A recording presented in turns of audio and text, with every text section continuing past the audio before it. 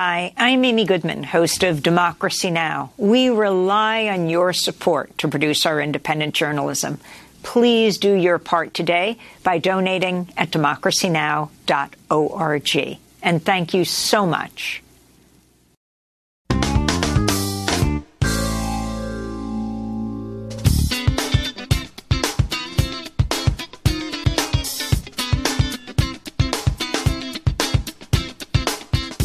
From New York, this is Democracy Now!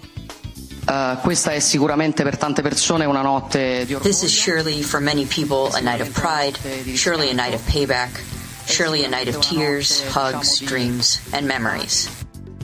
Italy's first far-right leader since Benito Mussolini, Giorgia Meloni, has declared victory. Her Brothers of Italy party is allied with Spain's far-right Vox party, Poland's ruling Nationalist Law and Justice party, the Sweden Democrats party, which emerged out of its neo-Nazi movement. We'll look at the return of fascism in Italy with Professor Ruth Ben-Ghiat, author of Strongmen, Mussolini to the Present. Then, to the far right here at home, as the House committee investigating the January 6th Capitol insurrection is set to hold its first fall public hearing Wednesday, we look at one of the key groups that helped plan and carry out the attack as part of their goal to normalize political violence. What do you want to call them? Give me a name. Give me a white name. Supremacists and white supremacists and Proud Boys. Stand back and stand by. Individuals associated with two violent extremist groups have been charged with seditious conspiracy in connection with the January 6th attack. One is the Oath Keepers. They are a group of armed anti-government extremists. The other group is the Proud Boys. We'll speak with reporter Andy Campbell, author of the book We Are Proud Boys, How a Right-Wing Street Gang Ushered in a New Era of American Extremism. All that and more coming up. Welcome to Democracy Now!, democracynow.org, the War and Peace Report. I'm Amy Goodman. In Iran, at least 41 people have been killed in a series of escalating protests demanding justice for a 22-year-old Kurdish woman named Mahsa Amini, who died in the custody of Iran's so-called morality police. The Norway-based group Iran Human Rights has put the death toll at 57, with hundreds arrested over the past 10 days. On Saturday, Iran's President Ibrahim Raisi vowed to decisively crack down on the protests. Solidarity rallies were also held across the globe this weekend. In Iraq, dozens of Iraqi and Iranian Kurds rallied Saturday to protest the death of Mahsa Amini. They killed Mahsa Amini because of a piece of hair coming out from her hijab. The youth is asking for freedom. They are asking for rights for all the people, because everyone has the right to have dignity and freedom. The youth, the 15, 16-year-old, are asking for rights and freedom, but they kill us. They do not have a conscience, no humanity. They are killing immediately. In news from Italy, Giorgia Meloni appears poised to become Italy's first far-right leader since World War II in the reign of Benito Mussolini.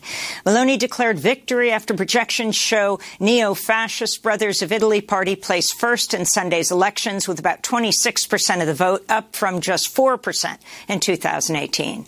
Meloni campaigned on an anti-immigration platform and will become Italy's first female prime minister. Meloni spoke to supporters Sunday night.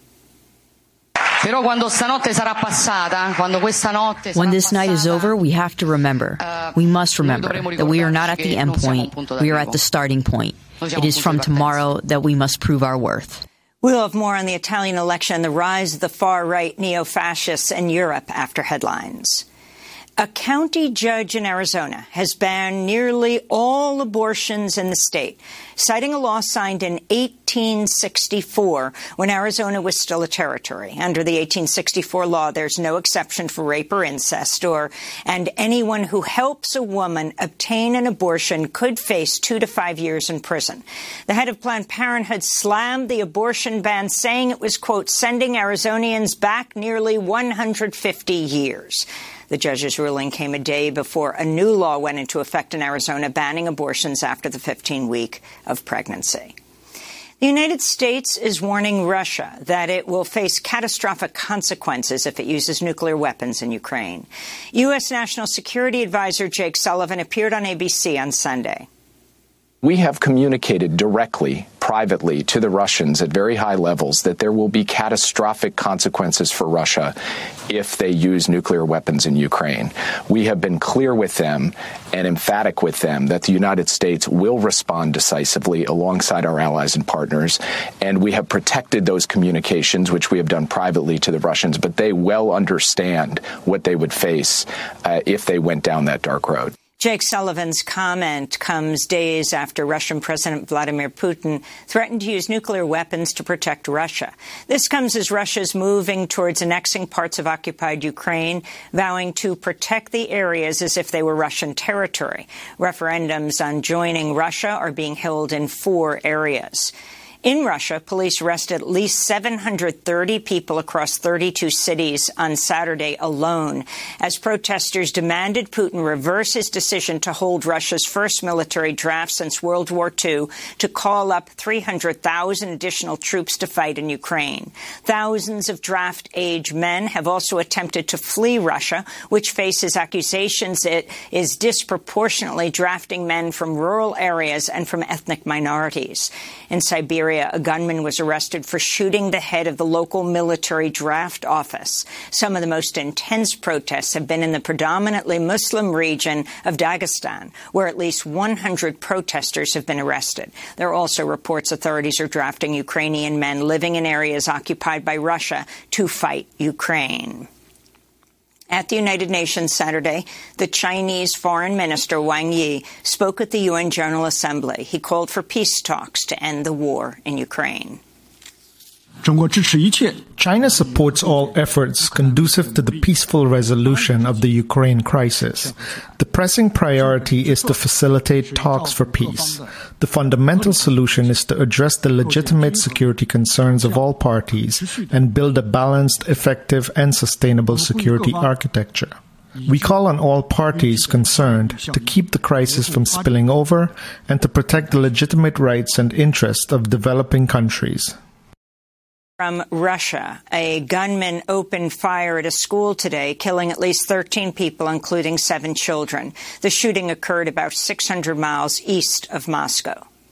At least 97 asylum seekers have died after their boat sank off the coast of Syria. The boat had left Lebanon and was trying to reach Italy. One survivor, Ibrahim Mansour, spoke to Al Jazeera from a hospital bed. I cry all the time. I'm in shock. I saw bodies and horrible images. My heart hurts. I tried to help children and another man, Abed. I tried to keep their spirits alive, but I couldn't. This is hurting me, especially because of the child who was holding on to me before I lost him. They told me he died. The dead included 24 children and 31 women. Most of the boat's passengers were Lebanese, Syrians, and Palestinians. It was one of the deadliest boat disasters in the eastern Mediterranean. In the Philippines, at least 5 people were killed after Typhoon Noru slammed into the northern island of Luzon on Sunday with sustained winds of 115 miles per hour. The storm, which is known locally as Typhoon Karding, brought flash flooding that damaged thousands of homes, forced the evacuation of tens of thousands of residents, and cut off electricity to millions of people across 2 provinces. The Philippines' capital, Manila, was largely spared the storm's wrath.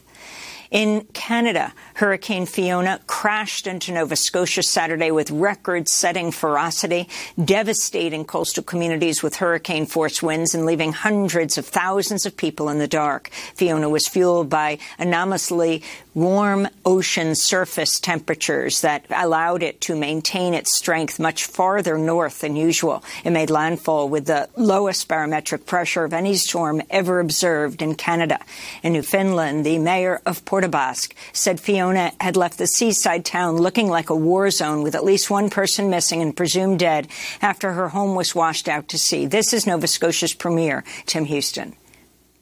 We know that the climate is changing for sure. We're seeing, you look around the world, you're seeing fires, storms. Certainly this is a historic storm for this province. There's no question about that. The damage is significant. But right now, the priority right now is getting power back to people, getting people a safe shelter, getting, some return to normal. That will take time. In Puerto Rico, about half the island remains without electricity 1 week after Hurricane Fiona brought devastating flooding that overwhelmed the island's fragile electrical grid. Officials say 1 in 5 households and businesses still have no running water. Meanwhile, Puerto Rican farmers are warning of a food crisis after Fiona flooded fields near peak harvest time, destroying crops of staple foods. A farmers association in eastern Puerto Rico says 90% of the plantain crop was destroyed. A hurricane warning is in effect for parts of the Caribbean, with Tropical Storm Ian forecast to strengthen before its expected landfall in far western Cuba late this evening. In Florida, Governor Ron DeSantis has declared a statewide state of emergency ahead of the storm's expected arrival on Wednesday. Forecast models predict Ian will strengthen to a major Category 4 hurricane with 130-mile-per-hour winds before slamming into Florida's panhandle late Wednesday. Leaders of the small island state of Vanuatu have made an urgent plea for nations to sign a fossil fuel non-proliferation treaty. The proposal would see nations agree to end all new coal, oil and gas projects while phasing out the use of fossil fuels. Speaking to the UN's General Assembly Friday, Vanuatu's president also called for nations to make ecocide a crime punishable by the International Criminal Court. And he called on the UN's International Court of Justice to rule that people have a right to be protected from the adverse impacts of the climate crisis. Fundamental human rights are being violated as we begin measuring climate change not in degrees of Celsius or tons of carbon, but in human lives. The time is up. Action is required now. And that is why the nations of the Blue Pacific continent are leading a global initiative to bring climate change to the International Court of Justice, the only principal UN organ that has not yet been given an opportunity to weigh in on the climate crisis. That was Vanuatu's President Nikanike Vurubaravu. This is Democracy Now! Here in New York, thousands of people marched through the streets Friday to demand urgent action on the climate crisis as world leaders wrapped up the UN General Assembly. It was one of 450 climate strike demonstrations held worldwide by the youth-led climate movement Fridays for Future. This is Namante Ninkimo, an indigenous activist from Ecuador's Amazon region, winner of the 2020 Goldman Environmental Prize. As female defenders living in the community, we come to make visible our struggle because it's very important. People out there, such as in New York, understand our struggle, our need to defend ourselves. Our forest is our home and we love and respect it. Also, we contribute life to the world, air. Authorities in Colorado have released shocking video of a train crashing into a parked police car where a handcuffed woman was sitting inside alone. The incident occurred in Platteville, Colorado, September 16th. Police had arrested 20-year-old Ureni Rios-Gonzalez after a traffic stop. After officers drew a gun on her and placed her in handcuffs, they put her in a patrol car parked on the train tracks. This police video released Friday, and a train can be heard blasting its horn before crashing into the car. What's going on? We'll explain everything in a second. I'll tell you in a second. Take a seat. So confused. Can I get my cell phone? I will get your cell phone for you. Take a seat. Move your car! Stay back!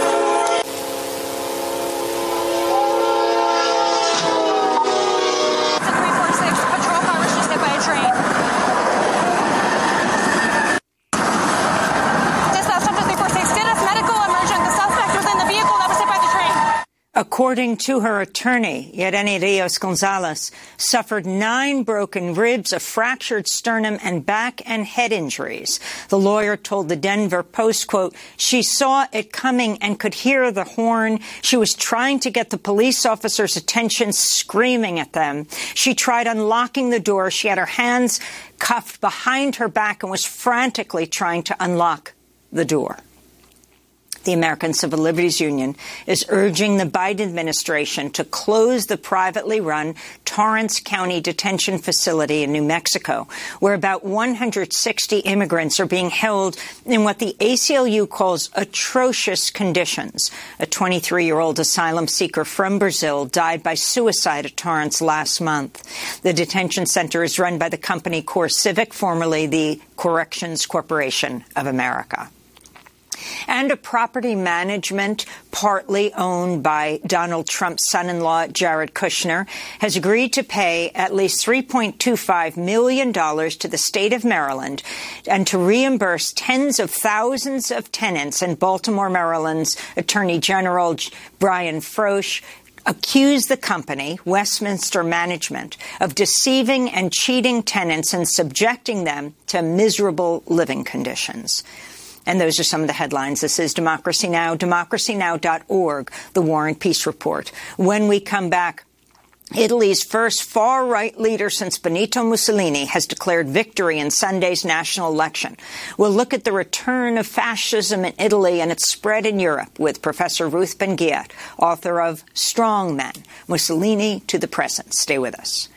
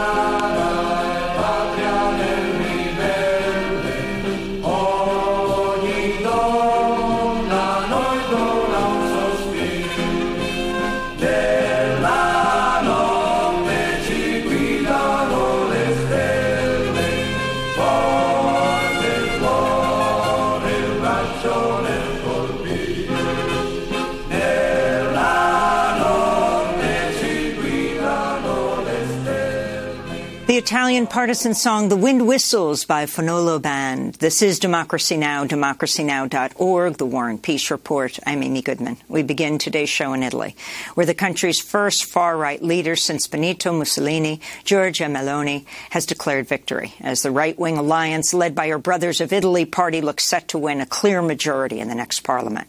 Meloni is also allied with Spain's far-right Vox party, Poland's ruling Nationalist Law and Justice party, Sweden's newly formed coalition government led by the anti-immigrant far-right Sweden Democrats Party, which emerged out of Sweden's neo-Nazi movement.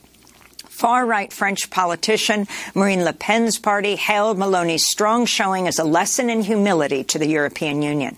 Meloni has vowed to shift the EU's politics sharply to the right.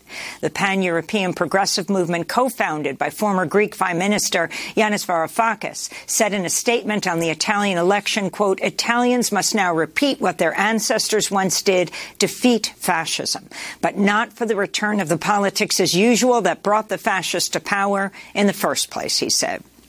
As leader of the biggest party in the winning alliance from Sunday's election, Meloni is expected to become Italy's first woman prime minister after the new government sworn in. She addressed supporters Sunday night. Questa è sicuramente per tante persone una notte di orgoglio. This is surely for many people a night of pride, surely a night of payback, surely a night of tears, hugs, dreams, and memories. During her campaign, Giorgia Meloni tried to downplay her party's post-fascist roots and instead to portray it as a mainstream conservative party. For more, we're joined by Ruth Ben-Ghiat, expert on fascism and authoritarianism, whose new article for The Atlantic is headlined The Return of Fascism in Italy, author of Strong Men, Mussolini to the Present, and a professor of history and Italian studies at New York University. She publishes Lucid, a newsletter on threats to democracy. Professor Ruth Ben-Ghiat, welcome back to Democracy Now! Can you just start off by talking about, Giorgia Meloni has declared victory. Talk about her and her party, what they represent. Yeah, Meloni is somebody who was a hardcore neo-fascist who was with 15, she joined the party that was founded right after Benito Mussolini's original party was banned in 1945. And this became the fourth largest party, the neo-fascist party called the Italian Social Movement. And she was not only a militant, she became by the 90s the head of its student organization. And the flame, if you look at the logo of her party called Brothers of Italy today, which was founded in 2012, she insisted on keeping a tricolor flame in the logo. And that is the flame, that's the symbol of the original neo-fascist party. And over the years, many people have told her to get rid of that flame, but she won't.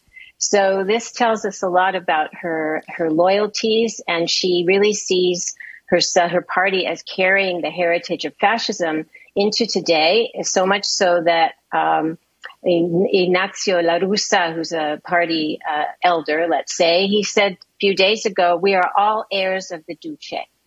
Let me go to a clip of Giorgia Meloni as a teenager describing her support for the fascist dictator Benito Mussolini. I believe that Mussolini was a good politician, which means that everything he did for Italy. So take her from her teenage years, Ruth Ben-Ghiat, to the present and to this victory and the party that she represents. So she is as much a creation of Mussolini, let's say, as Berlusconi. And Silvio Berlusconi, who is part of her far-right coalition, gave her real start as Minister of Youth in his very far-right government in 2008. And his party fused with the the Italian Social Movement renamed itself the National Alliance. And these two parties fused. And the reason Brothers of Italy was founded, and she was very active in the founding, is there was no more autonomous extreme right party in Italy. So that's important to know. And many of her positions, which she's now trying to say she's a conservative and a moderate, she is a proponent of great replacement theory, the idea that non-white births are going to extinguish white births. But she's so far right that some people espouse this theory as a natural outcome of demographic change. She actually is a conspiracy theorist. She believes, and there's many tweets to this and many speeches, that there is a plot, a design, a plan, as she calls it, by Soros, by the EU, to kind of force mass immigration onto Europe and Italy and extinguish everything that makes us who we are, she says. So talk about her views on immigration as you talk about the great replacement theory, her views on reproductive rights, on her fierce opposition to the LGBTQ community. Yes, so a lot of what she espouses can seem very familiar if you follow the far right in Hungary. Again, the obsession with George Soros, the opposition to what she calls LGBTQ lobbies, who are ruining civilization with what she calls gender ideology. And she's an example of what political scientists call gender washing. When women politicians say that they are for women and that they are going to improve female conditions, but actually they go after reproductive rights. And they have a very specific idea of womanhood and the family, and that is very much rooted in the far-right ideology. And she also will seem familiar if you follow GOP politics. And I want to mention that she's very close with Steve Bannon. She's very close with the GOP. She's been to the National Prayer Breakfast. She's been to CPAC. And so her position on abortion rights, reproductive rights in general, approaches all of these far-right parties. The position of Italy on abortion without Meloni, just its overall what the law is? It was a very hard-won battle. As you can imagine, Italy is unusual because the Vatican is inside Italy. It's a very Catholic country. 1978, abortion rights were granted. And what her party has done, we can look at what's happened in places where Brothers of Italy, her party, has already been governing, like Verona And what she's done is she's made it more difficult to access abortion. She's made it more complicated for women to exercise their reproductive right. I want to go to Giorgia Meloni speaking to her supporters in Spanish, addressing the far-right Vox Party of Spain. The left defends the woman unless it encounters a criminal foreigner. At that moment, because of their ideology, the criminal foreigner is more valuable than the woman. And they would say that you're a dangerous extremist, racist, fascist, denier, homophobic. They would say you're not presentable and have incapable leaders to govern. They would say it is useless to vote for you because you don't have a chance to win. But you know what? Don't be afraid because they don't decide. You, the people, decides. The people are the first strength that the party needs. And this is more of her addressing Vox Party of Spain. Now is not the time for weak thoughts. Today, the left-wing secularism and radical Islam are a risk to our roots. Against this challenge, there is no middle ground. Either you say yes or you say no. Yes to the natural family, no to the LGBT lobby. Yes to sex identity, no to gender ideology. Yes to the culture of life, not the abysm of death. Yes to the University of the Cross, no to the Islamist violence. Yes to secure borders, no to mass migration. Yes to the work of our citizens, no to big international finance. Yes to the sovereignty of peoples, no to the bureaucrats in Brussels. And yes to our civilization. That was Giorgia Meloni, a candidate for Italian prime minister. When she spoke, she has now declared victory. So Ruth Ben-Ghiat, talk about the neo-fascist movement of Italy and how it affects the Vox Party of Spain, how it affects Sweden, how it affects Poland, how it affects Hungary. All of the leaders in these places have congratulated Meloni on winning. Yeah, I will. I just want to mention, you see the yes and the no and her style of speaking. She's a demagogue. And at the end of my book, Strongmen, which is about male leaders and machismo, I predicted that there will be a female-led far-right authoritarian government. We thought it would be Le Pen, but you hear her style of speaking, which is very much the charismatic demagogue. So they can come in the figure of a woman too. She is part of this far-right international, a kind of, you could call it a second fascist international. I studied and wrote about the first one in the 30s and 40s. And they, and Hungary is a node, as a hub. And they're very active in trying to have this kind of new political culture that is transnational. Fascism has always been transnational. And the fact that she's polylingual, she speaks 4 languages, has always been a help to her. So she's a real European politician. She also speaks English. That's going to help her with the GOP. But there is a transnational design to bring this new far-right culture into being.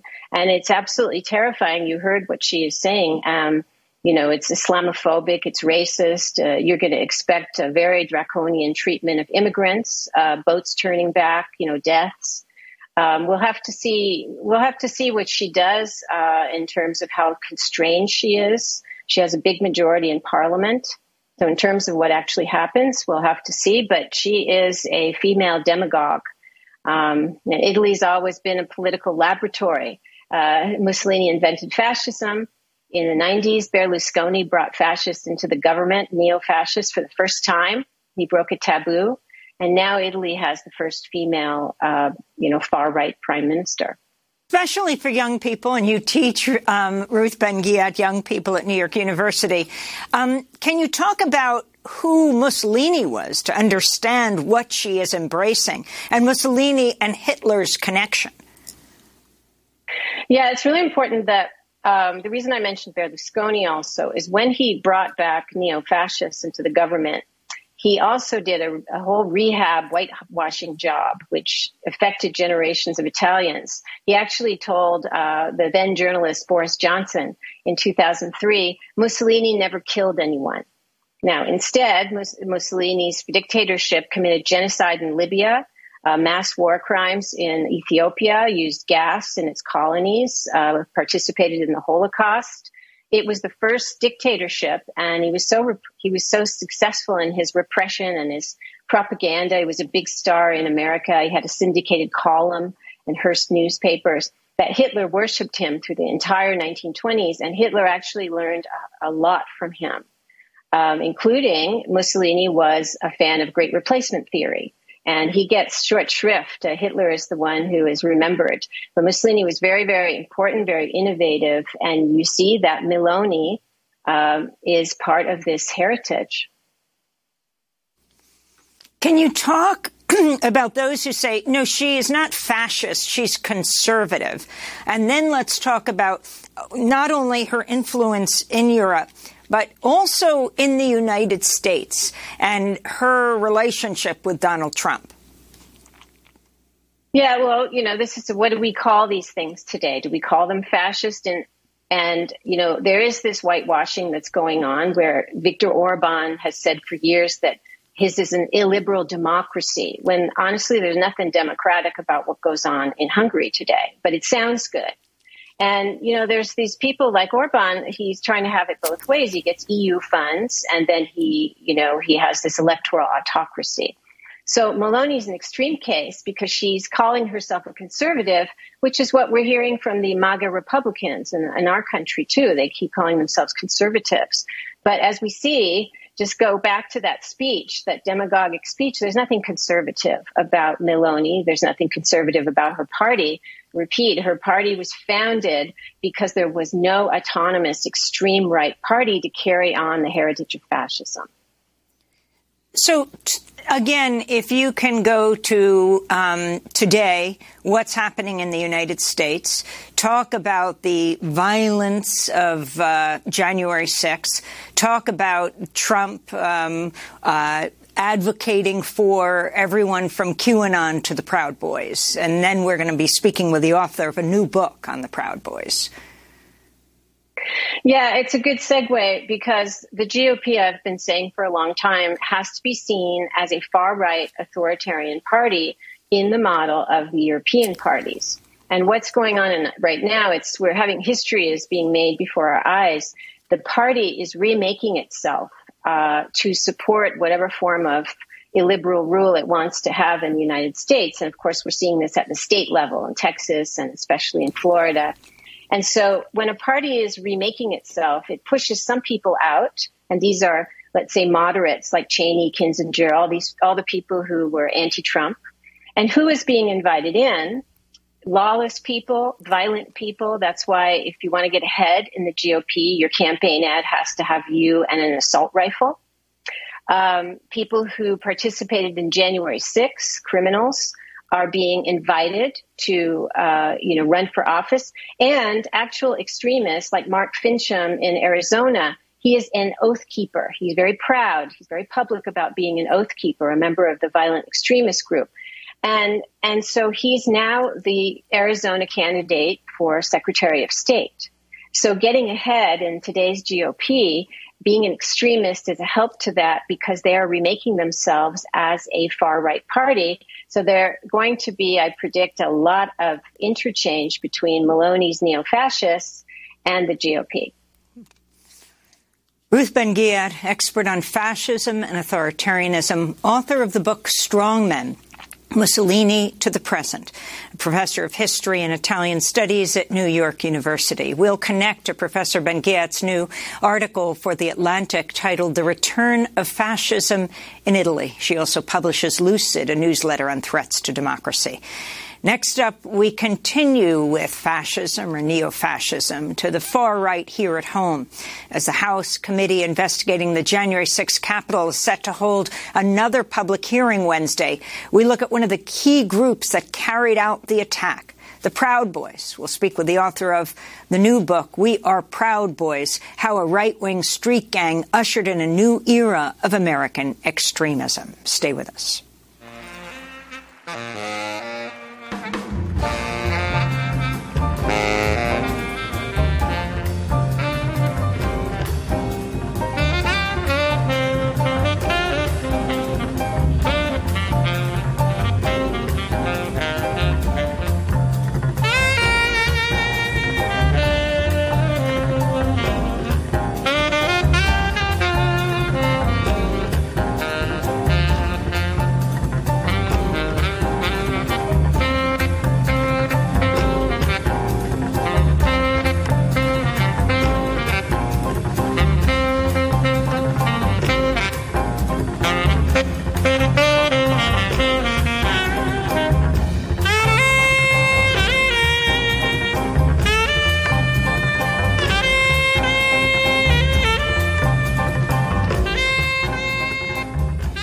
Creator has a master plan performed by Pharoah Sanders. The legendary saxophonist passed away Saturday at the age of 81. This is Democracy Now!, democracynow.org, The War and Peace Report. I'm Amy Goodman. The House committee investigating the January 6th Capitol insurrection is set to hold its first fall public hearing Wednesday. Democracy Now! Will be live streaming it starting Wednesday at 1 p.m. Eastern. The investigation is reportedly nearing its conclusion. The committee is preparing an interim report of its findings, set to be released not clear when, whether it's going to be before the midterm elections or after. And it will apparently make the case that Donald Trump violated the law by refusing to take action to call off the Capitol attack. The question is, will they recommend criminal charges to the Department of Justice? Today, we look at one of the far-right extremist groups that helped plan and carry out the insurrection as part of its goal to normalize political violence. Yes, we're going to look at the Proud Boys. A document obtained by our next guest and just published for the first time last week in The Guardian gives a very rare insight into how the Proud Boys plan to carry out a pro-Trump MAGA march in New York City on January 10th, 2021, just days after the attack on the Capitol January 6th that they participated in. The plan was shared by the Proud Boys through Telegram and was described as a, quote, strategic security plan and call to action for Proud Boys. It was apparently written by the president of the group's New York branch, called for about 60 Proud Boys to be designated into 7 tactical teams of 5 to 8 men. For more, we're joined by Andy Campbell, senior editor at HuffPost, who discusses this and much more in his newly published book, We Are Proud Boys, How a Right-Wing Street Gang Ushered in a New Era of America. Welcome to Democracy Now!, Andy. Congratulations on your new book. Why don't you start off with this document that you found and then broaden it to who the Proud Boys are? Thanks, Amy. Well, the Proud Boys put together this document in preparation, like you said, for an event in New York City on January 10th. It was sent to them on January 5th, right before January 6th. And, you know, it shows how meticulous the Proud Boys planning is before these events. I mean, they're checking to see where police are, what positions they should be in, what weapons that they're allowed to bring into any jurisdiction, and how they can use their optics to get away with it after their violence. They certainly planned to clash with leftists at that event, and they planned to, quote, do the police's job for them. There's a lot of planning that goes into these, and that event actually fizzled out because of the carnage at the insurrection. But that's not to say that the Proud Boys are done with their events. In fact, they've only increased the amount of events that they're latching onto, bringing violence to all sorts of leftist events going forward. But the Proud Boys, I think January 6th showed Americans the Proud Boys for the first time. But they've been on a parade of violence at the behest of Trump and the GOP for 6 years now. They were brought up by reactionary talk show host Gavin McInnes to fight the GOP's grievances in the street.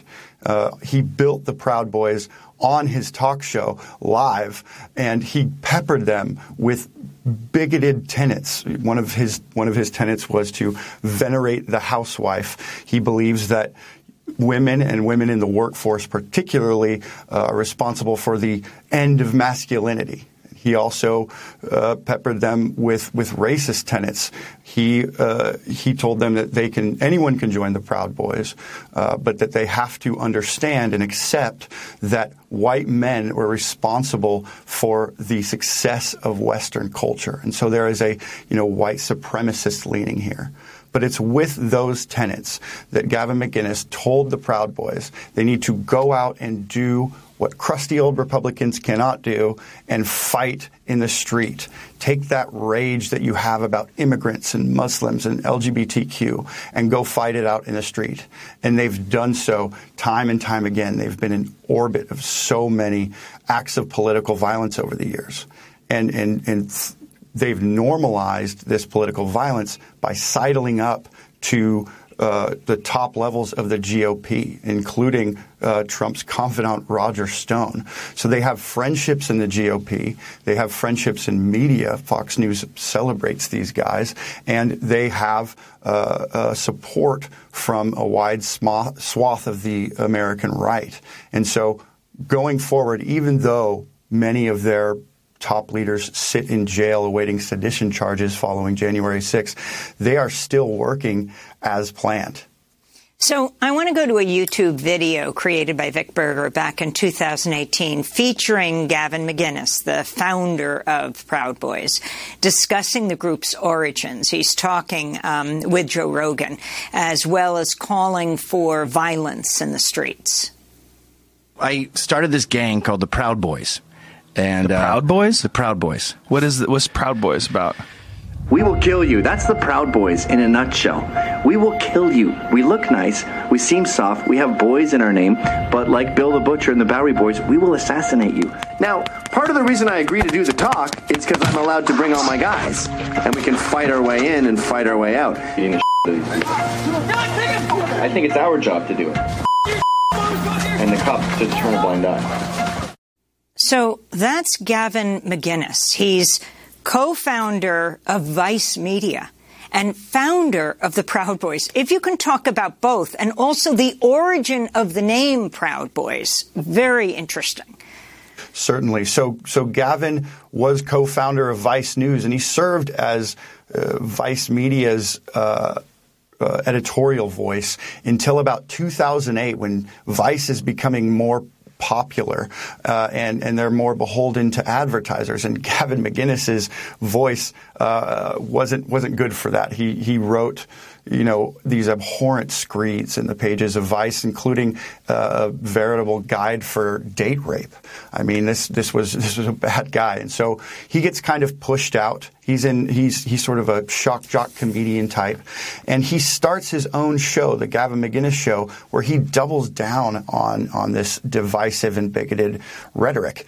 Whereas his friends in the comedy circles back then, sort of got with the culture and moved on from the misogynist, bigoted rhetoric. He doubles down, and he brings his audience of angry young men over to his new show. And again, he is molding them into himself and into what Trump became. He builds the Proud Boys literally out of his audience live on his show, and he starts describing his followers as disciples. He starts drinking with them near his studio in Manhattan, and he creates what he believes is a movement. He calls them the Proud Boys, and I'll tell you how he came up with that name just to show you who this guy is. He is sitting at his kids' music recital in Williamsburg, Brooklyn, and he sees, after his kids go on stage, he sees a young boy, maybe 12 years old, with brown skin, get up and sing a song from the Aladdin musical titled Proud of Your Boy. He is absolutely reviled by this image. He hates musicals. He calls, on his show, he describes the kid as a fatherless Puerto Rican, describes him as gay, and he mocks the boy. He mocks him by singing the line over and over and over again. That line, Proud of Your Boy, becomes a call-in card for his viewers. It's kind of like, first-time caller, long-time listener on any other radio show. Proud of Your Boy, gets shortened, and that's where you get the Proud Boys name. But Gavin McInnes wanted anyone to join. You have neo-Nazis in the Proud Boys alongside people of color. He cast a wide net, but the promise that all of these people are gathering under is that ability to go out and fight it. I mean, Gavin McInnes is kind of like an Alex Jones character. But instead of spewing conspiracy theories all day, he is pushing for political violence specifically in the name of GOP and Trump. So let's stick with Trump right now. I'd like to go back to 2020 to the first presidential debate. Trump refused to condemn white supremacists after being questioned by debate moderator Chris Wallace of Fox News. What do you want to call them? Give me a name. Give me a white name. Supremacists and white like me to condemn? White supremacists and right Proud Boys. Stand back and stand by. But I'll tell you what. Somebody's got to do something about Antifa and the left, because this is not a right-wing problem. This is a left-wing. This is a left-wing problem. Stand back and stand by, which became so famous. Talk about this moment and the relationship between Trump and Proud Boys. Right. Well, people argue over that line whether or not Trump intended to activate the Proud Boys, but it doesn't matter. The Proud Boys took that as marching orders. They saw Trump looking directly at them and saying, "Fight for me." And they began raising funds. One of their top leaders published a blog calling for civil war. They saw January 6th as their last stand for Trump. And through their relationships with the GOP, they had no reason not to believe that they were being given marching orders, because in the previous 6 years and following January 6th, they had full support from Trump's inner circle. None of these people have rebuffed them. In fact, they've been on their side all along. I sat down with Roger Stone, Trump's confidant, last year when he was under intense scrutiny for his proximity to the insurrection. And he admitted to me in that conversation that he had been advising the Proud Boys politically for years. And in fact, talked them through getting out of their charges after an assault on protesters here in Manhattan in 2018. I mean, these guys were early on very connected politically to Trump's circle. And it's no surprise, because Trump is almost giddy about having people in the street for him, regardless of what they're doing. If it's violence, it's violence. And you notice there in that question he got on the stage that he immediately pivoted and said, this is a leftist problem. This is Antifa. That is exactly the kind of rhetoric that keeps the Proud Boys around. I mean, a swath of the American public believes that Antifa and BLM and leftists are the same par of threat that the far right are, and it makes them a sort of justified political option. It's the reason why they're able to stick around and the way that they've normalized political violence. I want to go to January 6th Proud Boy Dominic Pezzola, who is among the first rioters to breach the Capitol using a stolen riot shield to smash through a Capitol window. This is one of Dominic Pezzola's attorneys, Martin Tankleff, speaking to a WUSA 9 DC news reporter back in June of 2021. A number of individuals have been made scapegoats. I think Dominic is just inclusive in it. This is a day that we have turned into something that it really wasn't. This was social justice. This was an outpouring of individuals who wanted to express their feelings. And our country has gone through a period of time over the last 2 years where people have decided to step up to the plate, use their voices like it's never been heard before. And to isolate individuals like those who were at the Capitol on January 6th is a tragedy beyond comprehension that I think most people can't understand. So if you could respond to Martin Tankleff, the lawyer for Dominic Pezzola. This is the framing that we're going to see as Trump begins campaigning again. January 6th to the GOP, the defendants there were a group of patriots. Trump has already suggested that he, if he wins the presidency, is going to pardon everyone involved.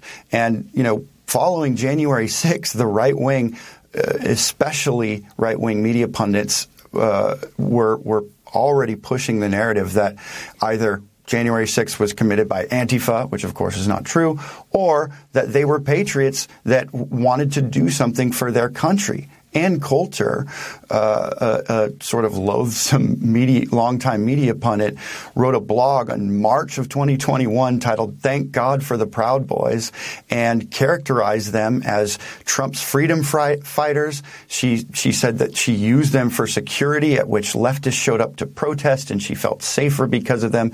This is how these extremist groups are being characterized, and it's sanitizing them for the rest of the country. This is the reason why the Proud Boys haven't dissolved, despite having this outsized role in January 6th. Not only were there dozens of Proud Boys there, but 5 of them are now awaiting seditious conspiracy trial in jail for what the Justice Department believes is planning of January 6th.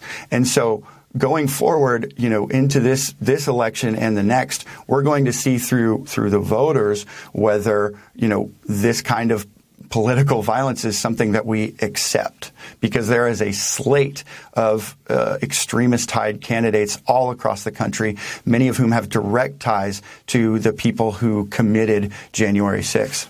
So I'm looking at the Washington Post, an article that recently came out. 5 members of the extremist group Oath Keepers, including leader Stewart Rhodes, face trial for seditious conspiracy, in which U.S. prosecutors will try to convince jurors that Rhodes' call for an armed civil war to keep Donald Trump in power January 6, 2021 was literal and criminal. Starting with jury selection on Tuesday and opening statements as early as Thursday, Rhodes' trial could reveal new information about the quest to subvert the 2020 presidential election results as prosecutors continue to probe Trump's conduct and that of his inner circle. Florida and national leaders of the Oath Keepers were in contact with Proud Boys leaders and also with Trump political confidant Roger Stone, who you've also reported on. So at the beginning, I was reading from the Washington Post. If you can make all those connections for us, Andy. Yeah, absolutely. I mean, these seditious conspiracy trials are going to be super interesting. The Oath Keepers are tied in with the Proud Boys. The Proud Boys and Oath Keepers are both tied in with Roger Stone. And on the Proud Boys trial later this year, we have Proud Boys leadership who have already agreed to testify against their own to get out of seditious conspiracy charges. So we may learn a lot about their connections on January 6th, but also their overall connections to Trump's inner circle. And certainly we already know they were very close. In fact, Stewart Rhodes, the Oath Keeper, and Enrique Tarrio, the current chairman of the Proud Boys, were both in a group text with Roger Stone on January 6th. That group text was titled Friends of Stone. And certainly Stone told me that he sees Enrique Tarrio, one of who's facing seditious charges, he declared him his friend and his mentee. So I'm super interested to see where these trials lead us down the rabbit hole of Trump and what might be illuminated beyond what the January 6th committee has already brought forward. I think we're going to learn a lot. So if you can talk about Proud Boys and the number of people running for office at the local, at the state, and the federal level linked to Proud Boys and these extremist movements that want to normalize political violence. Mm-hmm. Absolutely. Well, Tarrio told me that there were some 30 Proud Boys running for office, big and small, this year. I don't know if that's true, and I don't know that Proud Boys are going to have a lot of success running for office, but they have ties to GOP that they've built over the years, and the extremist slate of candidates support them all the way. I'm looking at races like Joe Kent in Washington State running for a Republican running for House there. He is tied to a number of extremist figures, hangs out with them, and he also sent $11,000 to a Proud Boy for consulting fees. I mean, these guys are very well connected, and they support one another. I'm also looking at places where Proud Boys have taken small seats of power to push their ideology. The Miami-Dade, Florida Republican Executive Committee has something like 6 Proud Boys on it already. And the leader there already said, well, we have a diverse group of people. These guys want to influence politics on the local level so that they can then push for something bigger later on. But any success that they have in politics is just speaks to how normalized this has become. And you have places like Arizona, where Republicans are calling for vigilantes like the Oath Keepers to show up at ballot boxes.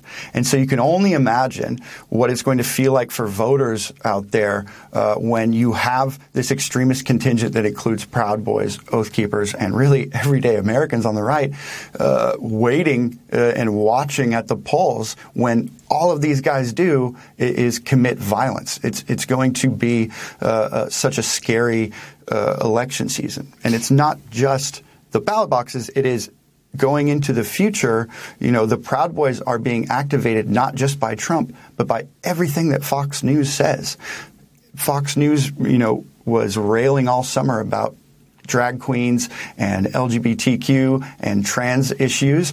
And the Proud Boys, activated by that rhetoric, have been showing up at abortion clinics and children's hospitals and libraries where there are drag queen story hours and adding violence and intimidation to that atmosphere. This political violence has spread from the MAGA rallies and BLM rallies from before and into everyday American life. Can you talk about how Doug Mastriano fits into this picture, the candidate for governor in Pennsylvania? Well, certainly. I mean, Doug Mastriano is part of this machine of conspiracy and political violence and extremism. He has certain ties to extremists, and what you're seeing is a cycle where say QAnon conspiracy theorists and Alex Jones type plant a seed that satanic pedophiles are coming after your children in the form of drag queens. And then the Mastrianos of the world and the Donald Trumps of the world sort of foster and sanitize that seed and grow it for their audiences. And then the Proud Boys and other extremists show up in force to burn it all to the ground. I mean, Mastriano follows Trump on a lot of rhetoric, and so his success, shows that we are not moving away at all from the extremist contingent, and in fact, the Republican Party appears to be doubling down on it going forward. Andy Campbell, we just have a minute. You have spent a long time now writing this book, We Are Proud Boys, how a right-wing street gang ushered in a new era of American extremism. What most shocked you in your research, and the GOP also normalizing the political violence issue? After January 6th, the fact that the Proud Boys only ramped up their violence over the years, and the fact that the GOP only embraced them more, that was surprising to me. The fact that they didn't dissolve shows not only their resiliency as a group, but it shows where we are headed in the future of politics. Political violence is normalized for the right, and again, voters are going to have to decide whether this is what we want going forward. January 6th insurrection becoming legitimate political discourse. What are you expecting from Wednesday, the next public hearing of the January 6th committee? I think the committee has done a great job of surfacing the problem, this extremist crisis we have. But I also think that we are 10 steps behind with our leadership and with our law enforcement on responding to the crisis. And so I'm hoping that there is a culture shift over the next few years where we are not just understanding the problem, but responding to it. Andy Campbell, thanks so much. Senior editor at HuffPost, the new book, We Are Proud Boys, how a right-wing street gang ushered in a new era of American extremism.